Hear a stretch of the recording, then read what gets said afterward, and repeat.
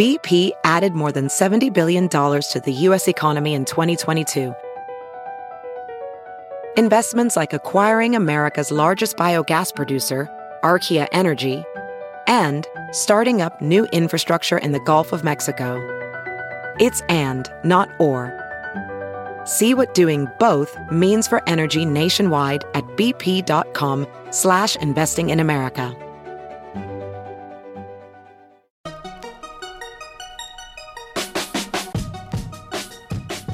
Welcome to the Tech Meme Ride Home for Wednesday, March 21st, 2018. Today, Mark Zuckerberg finally speaks out about the Cambridge Analytica scandal. Siri will read your hidden messages. Travis Kalanick's got a new gig. Facebook Messenger's got new features. YouTube will have an increased ad load. Google gobbled up Lytro. And everyone wants to work at a tech company. Here's what you missed today in the world of tech. Late this afternoon, Facebook's Mark Zuckerberg finally broke his silence about the Cambridge Analytica scandal. Posting to his own Facebook page, Zuckerberg said he wanted to share an update about the situation, quote, including the steps we've already taken and our next steps to address this important issue. Zuckerberg went on to say, quote, we have a responsibility to protect your data, and if we can't, then we don't deserve to serve you. I've been working to understand exactly what happened and how to make sure this doesn't happen again. The good news is that the most important actions to prevent this from happening again we have already taken years ago. But we also made mistakes. There's more to do, and we need to step up and do it. Zuckerberg then went on to relay a timeline of events related to the recent controversy, including outlining when, in 2007, the Facebook platform was first launched to make apps more social, 2013, when Cambridge University researcher Alexander Kogan created a personality quiz app on that platform, 2014, when Facebook limited the data apps could access. After that point, apps like Kogan's could no longer ask for data about a person's friends unless their friends had also authorized the app. And then he gave the play-by-play about how Facebook learned about Kogan sharing his data with Cambridge Analytica. Zuckerberg went on to say, quote, this was a breach of trust between Kogan, Cambridge Analytica, and Facebook, but it was also a breach of trust between Facebook and the people who share their data with us and expect us to protect it. We need to fix that. Zuckerberg then went on to lay out steps Facebook would be taking to, quote, prevent bad actors from accessing people's information in this way. He said that Facebook would conduct a full audit of any app with suspicious activity and would ban any developer from the platform that does not agree to a thorough audit. Also, Facebook will restrict developers' data access even further to prevent other kinds of abuse. The company will remove developers' access to data if users haven't used a given app in 3 months, for example. Facebook will also reduce the data that you give an app when you sign in to only your name, profile photo, and email address. They will also require developers to sign a contract in order to ask anyone for access to posts or other private data. Finally, Zuckerberg said that in the next month, Facebook will show all users a tool at the top of the newsfeed with the apps currently connected to their accounts, as well as an easy way to revoke those apps' permissions to your user data. Finally, Zuckerberg concluded by writing, quote, I started Facebook, and at the end of the day, I'm responsible for what happens on our platform. I'm serious about doing what it takes to protect our community. While this specific issue involving Cambridge Analytica should no longer happen with new apps today, that doesn't change what happened in the past. We will learn from this experience to secure our platform further and make our community safer for everyone going forward, end quote. After this message posted, CNN announced that Zuckerberg would be appearing on Anderson Cooper 360 at 9 p.m. Eastern tonight to discuss this whole brouhaha. I'm recording this right now on Wednesday, so depending on when you're listening, that will be happening tonight, or it will have happened on Wednesday night. Obviously, this is a developing story, so check techmeme.com for all the latest details, as well as all of the relevant context and reactions. Brazilian site Mac Magazine reports that there's a major privacy bug on the iPhone that's related to Siri. You might be familiar with the fact that as of iOS 11, you can set message notifications to be hidden on the lock screen. You can see that a message has arrived, but you can't read the contents until you actually unlock the phone. Well, apparently if you're running iOS 11.2.6 or the beta of iOS 11.3, if you ask Siri to read your notifications to you, she will do so even if you have the messages set to be private on the lock screen. Note that this doesn't work with Apple's own Messages app, but it does seem to work with apps like WhatsApp, Telegram, and Skype. Apple has yet to respond to reports of this bug. By the way, if you weren't even aware that you could mask your notifications on the lock screen, you can get that to happen by going to Settings, then Notifications, then choose the app you want, select Previews, and then choose your option to hide or show messages. Last month, when Travis Kalanick tweeted that he was thinking about what's next, he wasn't kidding. Kalanick has announced that following a $150 million investment from his new fund, 10100, he is becoming the CEO of City Storage Systems. City Storage Systems is a holding company focused on the, quote, redevelopment of distressed real estate assets in the areas of parking, retail, and industrial. The 15-person startup was formerly known as Cloud Kitchens and was led by Diego Burdakin, a Los Angeles-based entrepreneur and early Uber investor. Cloud Kitchens has called itself the Amazon of the food delivery world, and its website reads, "We provide infrastructure and software that enables food operators to open delivery-only locations with minimal capital expenditure and time." So that sounds an awful lot like Uber Eats, which was a big passion project for Kalanick during his time at Uber. Apparently, some of the virtual restaurants operated by Cloud Kitchen operate on the Uber Eats platform. So what's the angle here?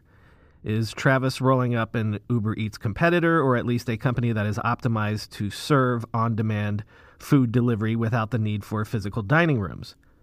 That could be part of it, but the focus on real estate points to a larger vision. If Kalanick believes in the automated on-demand future, and I think we can assume he does, then he can probably also see all of the myriad ways infrastructure will have to be changed to accommodate this future. As MG Siegler tweeted, "Makes a ton of sense. As Travis K. knows better than anyone, there are massive cascading effects of the full shift to ride-sharing than autonomous. And perhaps nothing bigger than the remaking of cities in terms of building/land use."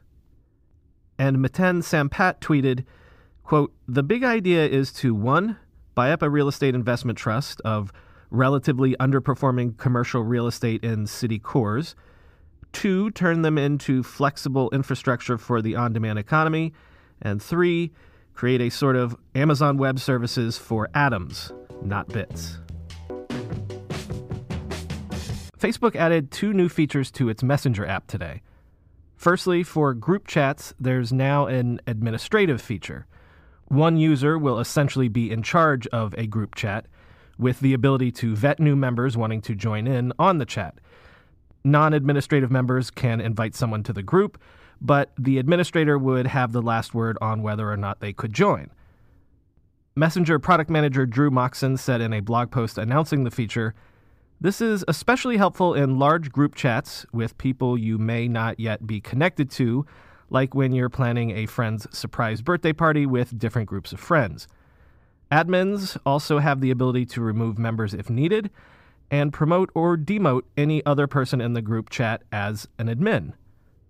The other feature that was announced today is that now you can create a joinable link for any existing group chat. You can generate the link, send it to someone you want to join in on the chat over email or whatever, and if that person clicks or taps on the link, assuming they have Facebook Messenger on their phone, they'll be taken straight to the group. Facebook only added the ability to turn one-on-one chats into group chats last month. Facebook Messenger now claims more than 1.3 billion monthly users, but was recently passed in size by Facebook's other messaging service, WhatsApp, which claims 1.5 billion monthly users. If over the coming months you start to feel like you're seeing more ads on YouTube, you probably won't be imagining it.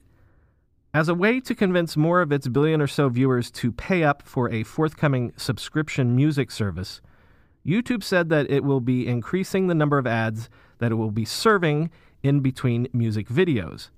These ads will be aimed at users who treat YouTube like a music service, passively playing music video after music video over a long period of time. This move was announced at South by Southwest by Lior Cohen, YouTube's global head of music. For years, YouTube has been the most popular music video site, and record companies and other stakeholders in the music industry have long complained that they do not make enough money from music streamed on the YouTube platform. There's a lot more people in our funnel that we can frustrate and seduce to become subscribers, Cohen said at South by. Once we do that, trust me, all that noise will be gone and articles people write about that noise will be gone, end quote. YouTube has tried to sell paid music services before, but according to Cohen, this revived effort will have some more muscle behind it, including a significant marketing campaign and, of course, these increased number of ads, which Cohen said would, quote, smoke out people who can afford to pay for a subscription. Lior Cohen is a 30-year music industry veteran who was once the road manager for Run DMC and was a senior executive at Warner Music Group before joining YouTube in 2016.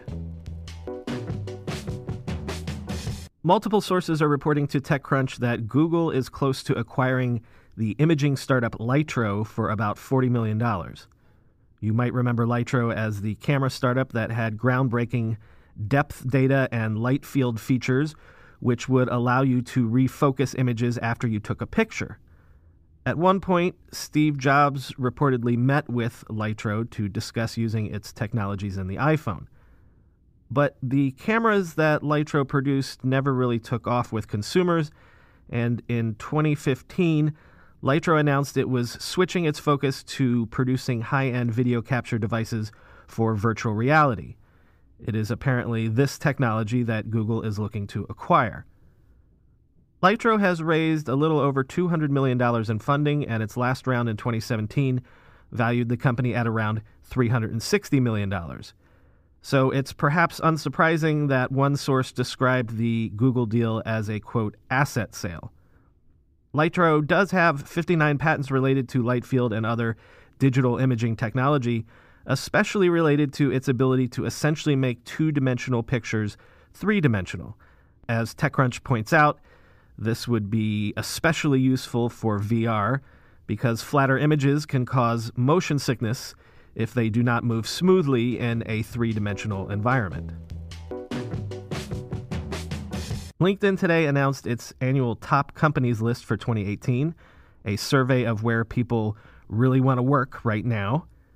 LinkedIn says that the survey is based on the actions of LinkedIn's more than 546 million professionals, over 146 million in the U.S. alone, and looks at four main pillars: user interest in the company, user engagement with the company's employees, job demand, and overall employee retention.